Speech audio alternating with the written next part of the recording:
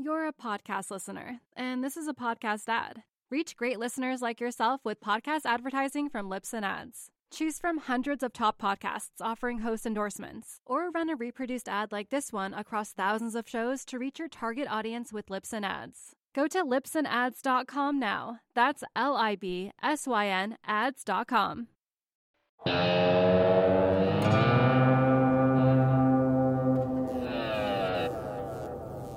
It's Wednesday, July 29, 2020, just after market close in New York. This is the Real Vision Daily Briefing. I'm Ash Bennington in New York, joined shortly by our managing editor, Ed Harrison. But first, with the day's stories, Nick Correa.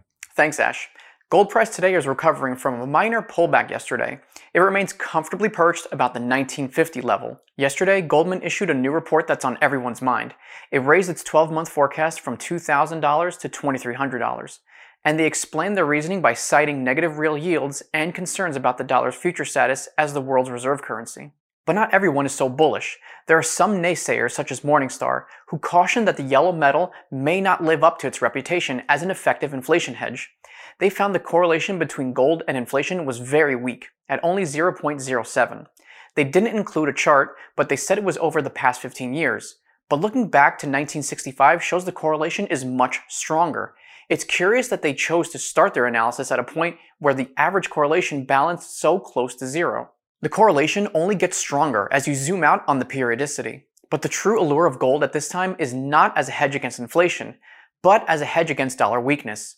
That connection is what really drives markets, and that correlation between gold and the DXY is unambiguous. And for those saying it's two sides of the same coin because of the Fisher hypothesis, I mean, don't even get me started. Talk about uncorrelated. Switching over to European banks, today, Santander Bank released its Q2 earnings report, stating that they had experienced an 11.1 billion euro loss, the first one in the lender's 163 years of operation. This comes as a result of massive write-downs on the value of several of its businesses, particularly Santander UK, due to the pandemic. The parent had written off 6.1 billion euros of goodwill that remained from the purchases that created the UK arm, and Santander UK have reported that they experienced 74% decline in their pre-tax profits for the first half of this year. Santander have reported 10.7 billion euros in revenue this quarter, down 13% from last year, but adjusted for currency fluctuations, it only dropped 3%. They've also set aside an additional 3.1 billion euros for loan losses this quarter. In the first quarter, they set aside 3.9 billion, raising their total to 7 billion. For Barclays, who released its H1 results today, they've set aside 1.6 billion pounds for loan losses, bringing them up to 3.7 billion pounds this year. The amount they've set aside for this quarter is greater than the estimates of 1.4 billion. Barclays have reported a net profit of 90 million pounds, half of what was expected. Similar to its US counterparts, Barclays' earnings had been offset by the 49% increase in trading revenue from their investment bank side. However, the drag in revenue, falling 4% to 5.3 billion pounds, came from its UK and credit card divisions. For both of these banks, their capital ratios are up, Santander at 11.84% and Barclays 14.2%. This is an indication of the strength of their balance sheets. Their earnings reports come on the heels of the ECB's announcement to Eurozone banks, calling on them to extend the suspension of dividend payments until at least January of next year. The Bank of England embraced this as their decisions have mirrored the ECB's actions. On Tuesday, they said they would review in the fourth quarter if British lenders could resume dividend payments next year. These sorts of regulations have deterred investors, even as these policies allow higher volumes of capital to remain with the banks. Lastly, if you get a chance, check out Jason Buck's interview with Jerry Hayworth today. It's a masterclass tail risk hedging via long-dated options, and it's part one of Jason's three-part deep dive into volatility as an asset class. Tomorrow, he'll be speaking with Bastian Balesta of Deepfield Capital, and on Friday, the great Chris Cole will be returning to update his thoughts on the Dragon portfolio. It's currently on the Plus tier, but a cut for Real Vision Essential members should go up on the weekend. And with that, I'll send it back over to Billy Ray and Lewis. You're a podcast listener, and this is a podcast ad. Reach great listeners like yourself with podcast advertising from Libsyn Ads. Choose from hundreds of top podcasts offering host endorsements, or run a reproduced ad like this one across thousands of shows to reach your target audience with Libsyn Ads. Go to libsynads.com now. That's LIBSYN ads.com. Thanks, Nick. I guess I'm Billy Ray Valentine. How are you doing, Lewis? I'm doing well. How are you doing? Since we're talking about things that are non-Fed related, first, let me just say that Nick and I, we were collaborating earlier, and we were talking about how you have no idea what a Wolverhampton is, and I showed him this tweet about Adama Traore, who's been valued at 135 million pounds in the transfer market by Wolverhampton. And I thought it was a perfect thing to show you. This is what football is all about, Ash. This is what you need to know. It's a big sport globally. So it's all about the dollars. Exactly. Sounds like he may get picked up by the Yankees on waivers. I had to tee that up for you as a Red Sox fan, Ed. Right. Yes. So Ed, let's jump in. What are you looking at? Yeah, so I'm looking at the Fed first and foremost because of the Fed's decision today. We actually had a video that came out today that was with a Fed official. It was David Andelfato. We had to pull it because the Fed told us that they were in a blackout and we can't release it until the blackout's over, which is going to be on Friday. But it was what he had to say was very much in line with what you might hear from other Fed officials. For me, that interview is very good in terms of understanding where the Fed is coming from and how to react to it. I want to give you a sort of an analogy how I think about it. Let me tell you how I'm thinking about it. Back when I was in college, I went to see this movie in the movie theater, No Way Out, it was called, with Kevin Costner. This was 1987. So that tells you how far back we're going here. And in the movie, whenever you go to a movie, you're supposed to have a suspension of disbelief when you go to a movie. You have to say to yourself, I know this isn't real, but I'm going to act as if it is real because I'm going to get something out of it psychically. At some point in the movie, Kevin Costner was doing what he does in these action movies, and he goes to the Georgetown metro station, okay? The Georgetown metro station, I'm from Washington, D.C., doesn't exist. In fact, there was a big thing about why it shouldn't exist, and it was, a huge furor.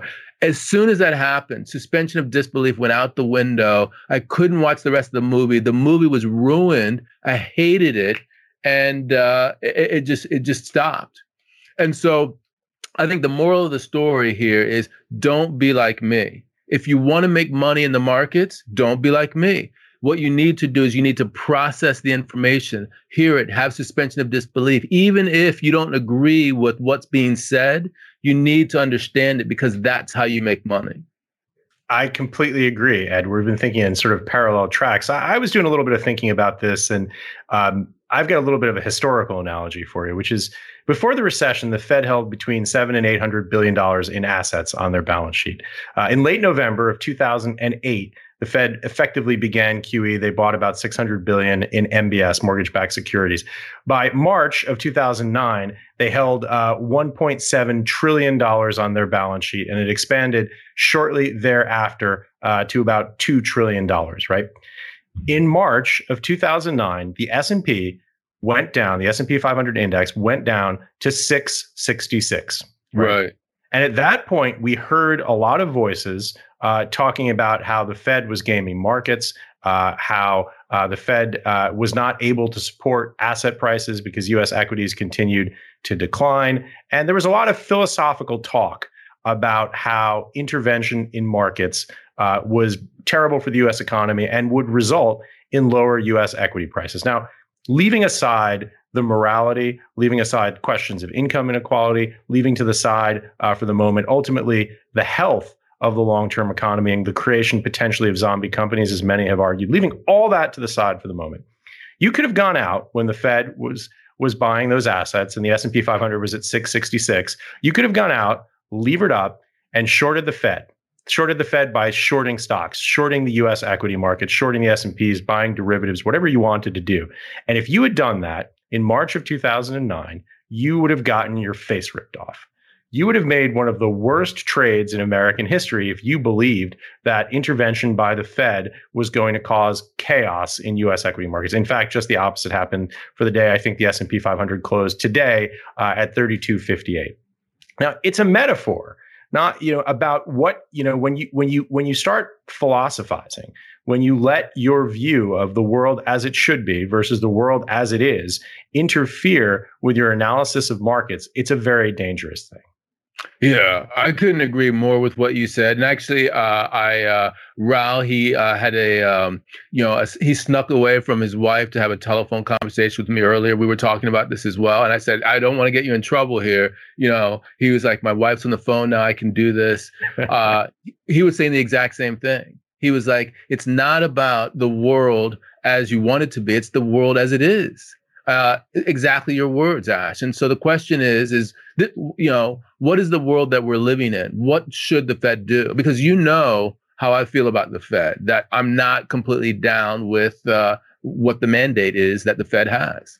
Yeah, and me too. And look, I would also add at a philosophical level, what we do. Look, there are 2 cable stations here in the US, and we all know the names of them. And if you watch them, one every day will filter the news events through the prism of hating the president and telling you how everything he does is terrible. And the other one, probably not far away on your dial, will do exactly the opposite. They will tell you about how the president is a defender of American values, and they'll filter every news story through that positive light. What we do is different because what we do, Ed, has a scoreboard.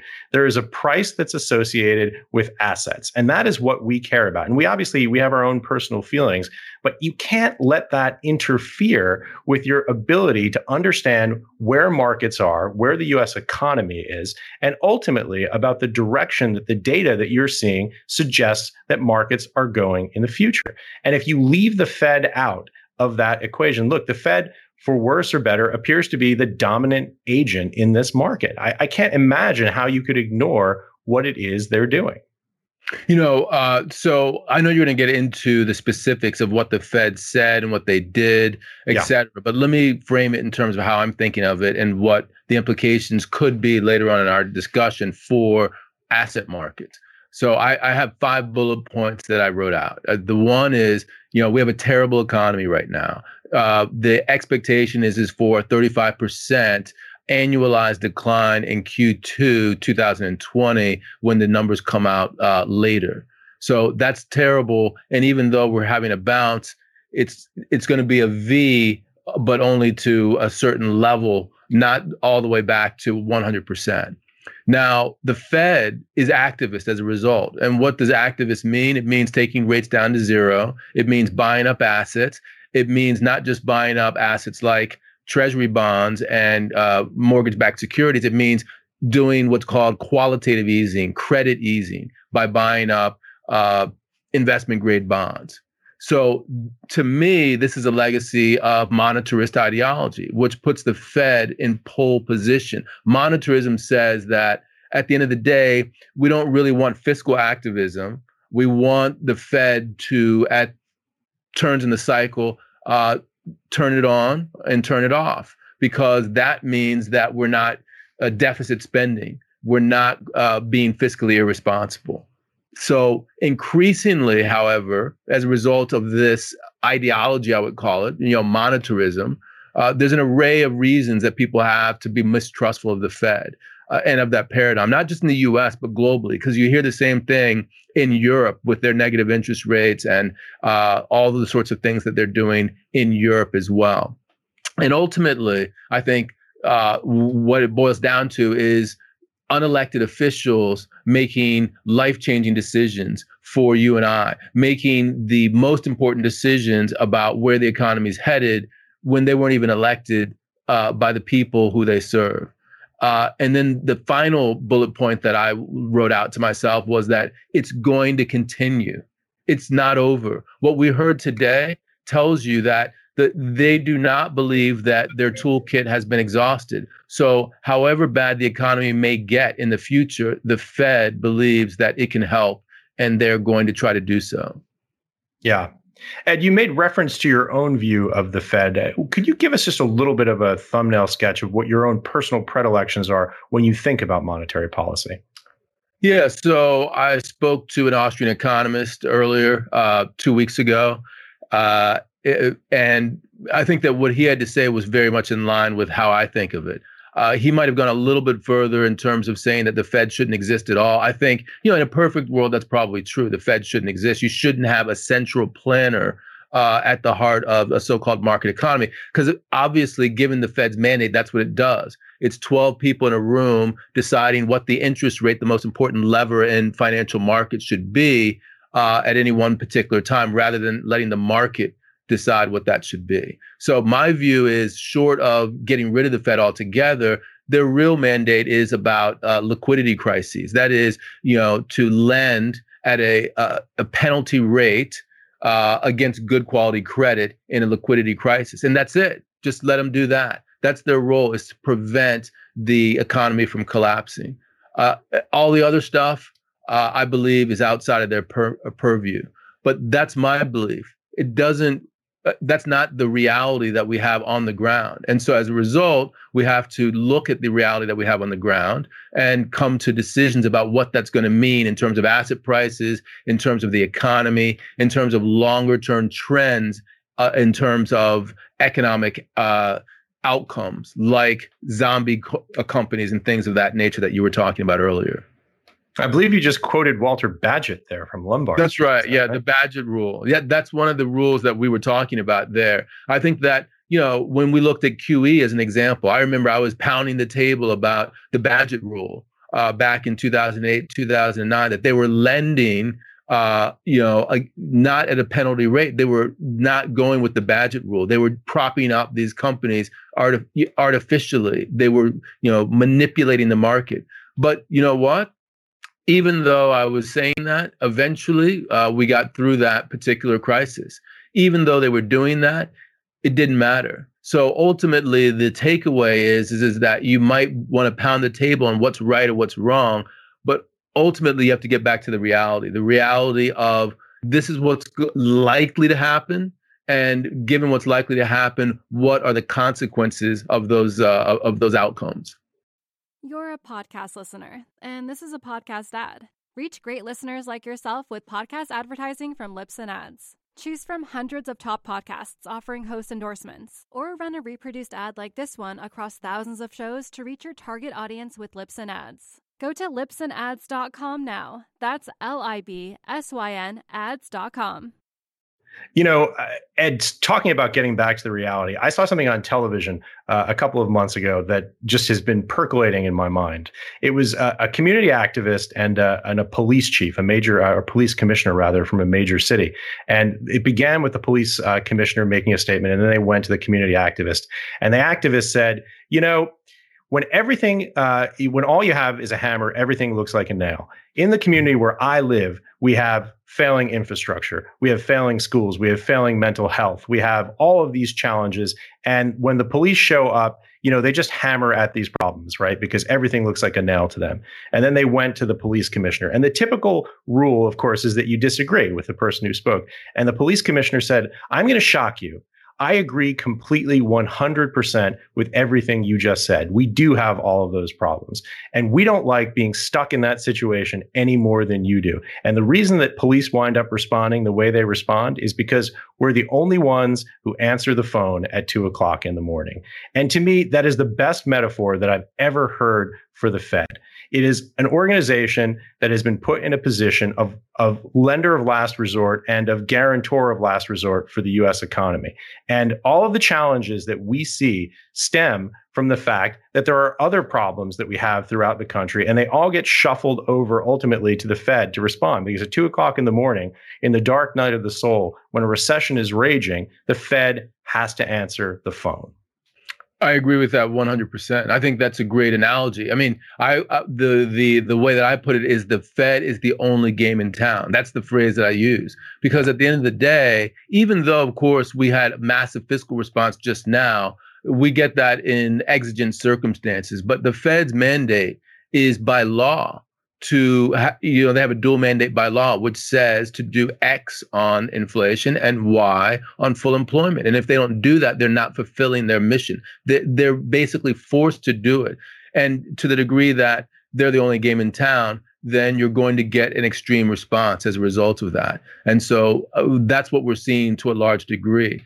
My personal preference would be higher interest rates and less malinvestment. but that's not what we see. So the question now is what are the extenuating circumstances? What are the consequences? One, I think that a lot of people have been talking about is the US dollar. And one of the things that I've been thinking about is this concept that the dollar will lose its reserve currency status as a result of fiscal irresponsibility on the one hand, and then on the other hand, people talk about Donald Trump and his stepping back from his international obligations as the president of the United States on the other hand. So do those have sway? My view is they don't. I think we have a chart that I sent out on what the US dollar looked like from 1986 forward. And if you look at that chart for the United States, US dollar, what you see is that even as close back as 2008 or 2010, DXY was much lower than it is today. We were hovering just above the 70 mark. So one of the things that a lot of people don't realize or they don't remember is that, the euro was crushing it when the great financial crisis happened. The dollar was at a low ebb, and then there was a massive sweep into the USD as a result of the liquidity crisis. But even then, the numbers that you saw in DXY were in the 80s. It wasn't in the 90s. So we're at a level now that's even higher than it was during the great financial crisis. So I'm not convinced at all under any circumstances that one of the outgrowths of Fed policy is that the United States loses its reserve currency status or it diminishes its reserve currency status. I'm going to talk to two currency experts over the next 2 days, actually. One here on the Daily Briefing tomorrow, Mark Chandler, and then also in RB Live, I'm going to talk to Andreas Steno-Larsen about this. I want to hear what they have to say since they're in the currency markets. What's driving the dollar? How far can it go? And, does the Fed have anything to do with that? Yeah, talking about political risk in the U.S. economy, let's also not forget on the opposite side of the aisle, we have members of Congress right now, today in 2020, who identify as socialists or democratic socialists. They seem to have not gotten the memo about the fact that 100 million or so people were killed by socialism and communism in the 20th century. So there are a lot of political risks coming from all kinds of different directions right now.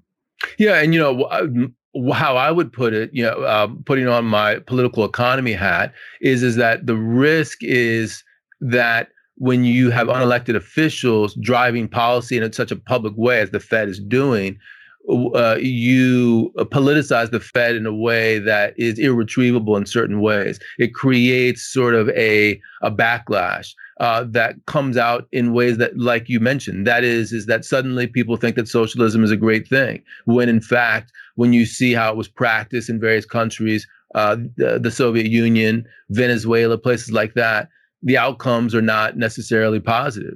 So that's the kind of populism that is being driven by having so-called bureaucrats run the policy making.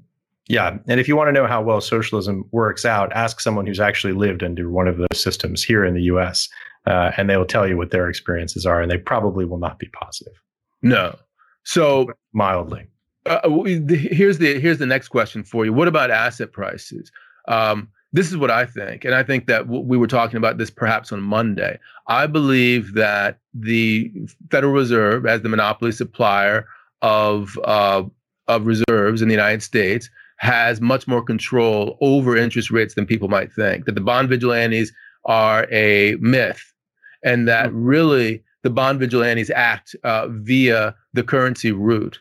And it's not necessarily that the United States is losing its reserve currency status when the currency goes down. It's rather that people they're choosing their vigilantism via currency, not via rates. So right. What the rates are telling us in right now, even though the Fed has said they're going to continue to be dovish, there's no movement whatsoever on treasuries. What it's telling us is that people believe the Fed. They've looked and they've said going forward, the Fed is going to keep rates low. Therefore, our bootstrapped yield curve is going to be very flat. We expect rates to be low for a long time. If we want other assets, outside the United States, which will give us better money going forward, we're going to therefore sell the dollar. And that's what's happened. And that makes perfect sense, because when you think about the risk to U.S. bondholders, it's not default. The U.S. has monetary sovereignty. The ability to monetize the debt is always an option. The risk, of course, is inflation. And that speaks directly to the point that you just made with the valuation of the currency. Right.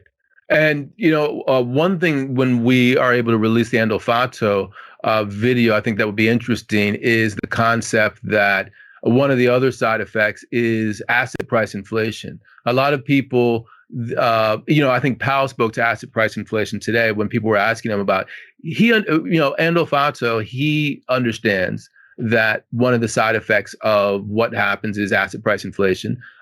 Powell understands one of the side effects is asset price inflation. But really, when pressed over and over, the officials say that their mandate is to revive the economy. They believe that they can help do that, and that's all they're focused on. Should we believe them? I think by and large, yes. We should believe that ultimately their ultimate goal is to stimulate the economy. Just in the same way we should believe that when people who are deficit spending in Congress say their ultimate goal is to help the economy, that's what they're looking to do. Whether that's the right thing to do over the longer term is another question. But 100%, if you keep rates really low and if you massively deficit spend, it's going to have an impact. Yeah, Ed, that leads in precisely to the topic at hand, which is what actually happened today. So, for me, if you look at the press release that came out at 2 p.m. today, if you want the thumbnail sketch, if you want the TLDR version of this, all you need to do is read the first sentence. And the first sentence is, the Federal Reserve is committed to using its full range of tools to support the U.S. economy in this challenging time. That is the opening of the first sentence. And that really says it all. Look, it goes on to say weaker demand and significantly lower oil prices are holding down consumer price inflation. We know that that's part of their mandate. They further say the path of the U.S.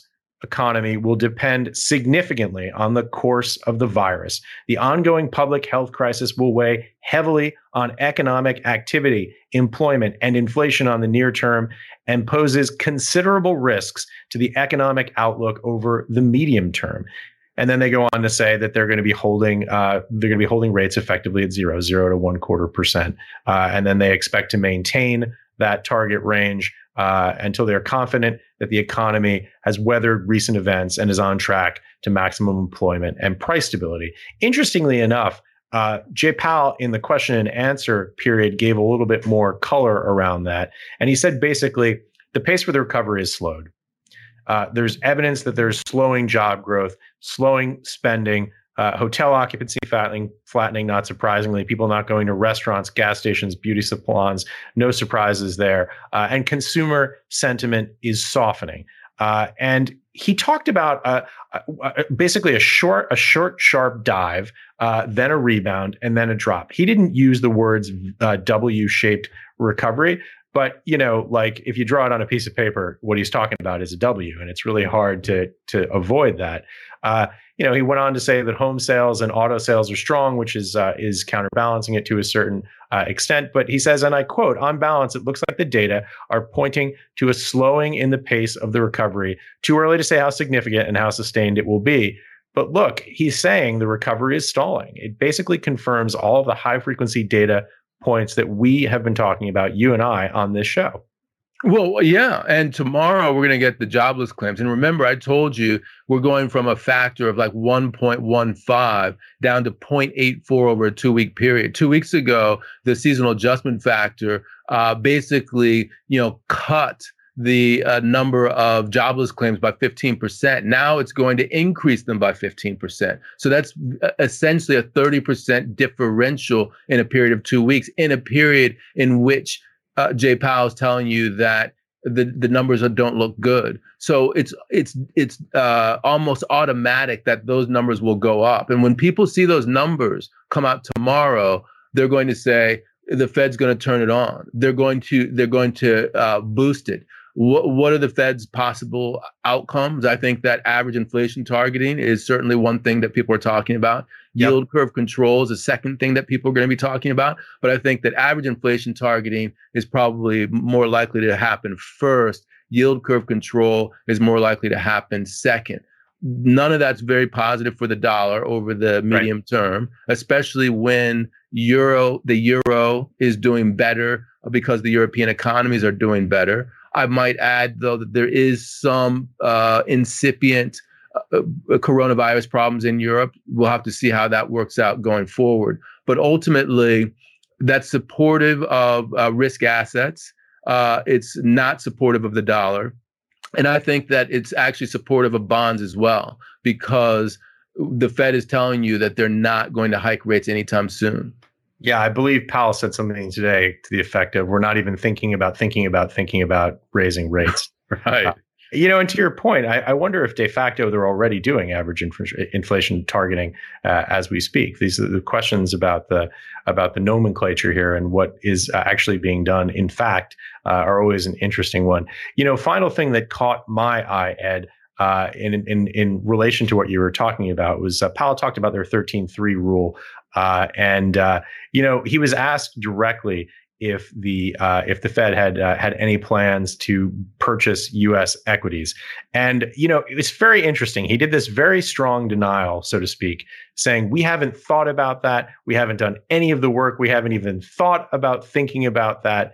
But the words he never said were, we won't do it, or I don't believe it's compatible with our mandate, or there are statutory requirements that don't allow us to do it. And if you look at the history of central bank action, whenever you hear a central banker saying adamantly that we've never even thought about thinking about that, it's not ruling it out. Yeah, definitely. Let me leave you with one last thought that is not Fed related, because I'm still noodling on this right now. And it had to do with some of the commentary I saw about the dollar. Because of what's happening in the United States, the dollar being weak, and then potentially the U.S. losing its global reserve currency status. I don't necessarily buy into that framework. But then I thought to myself, what about debt mutualization in the Eurozone? What does that do? Like, once it happens, what happens? Immediately, what occurred to me is that you have suddenly the ability to have a AAA debtor in the euro area that potentially could be used as collateral for all sorts of transactions in the way that treasuries are used as collateral for transactions. And once the Europeans cotton on to this and they realize we don't have to do it at the country level, Germany, the AAA, or smaller countries like the Netherlands, which don't have a lot of bonds, we can actually have a massive bond market at the AAA level across Europe that allows us to become more of the reserve currency.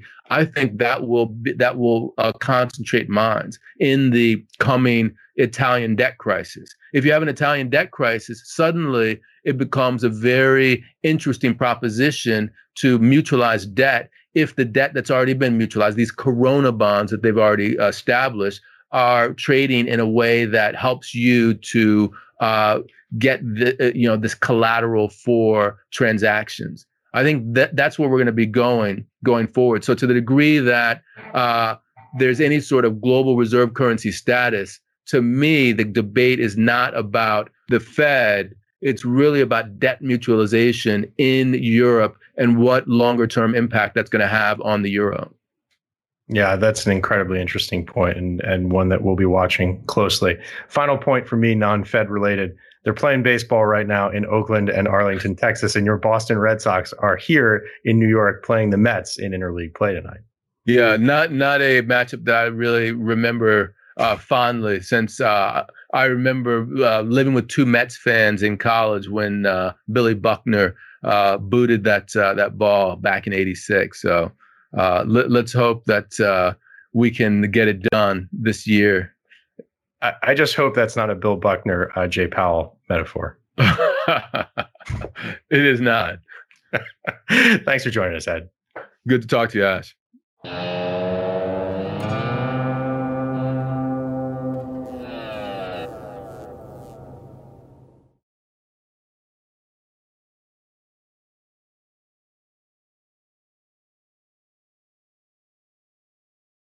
You're a podcast listener, and this is a podcast ad. Reach great listeners like yourself with podcast advertising from Libsyn Ads. Choose from hundreds of top podcasts offering host endorsements, or run a reproduced ad like this one across thousands of shows to reach your target audience with Libsyn Ads. Go to libsynads.com now. That's LIBSYN ads.com.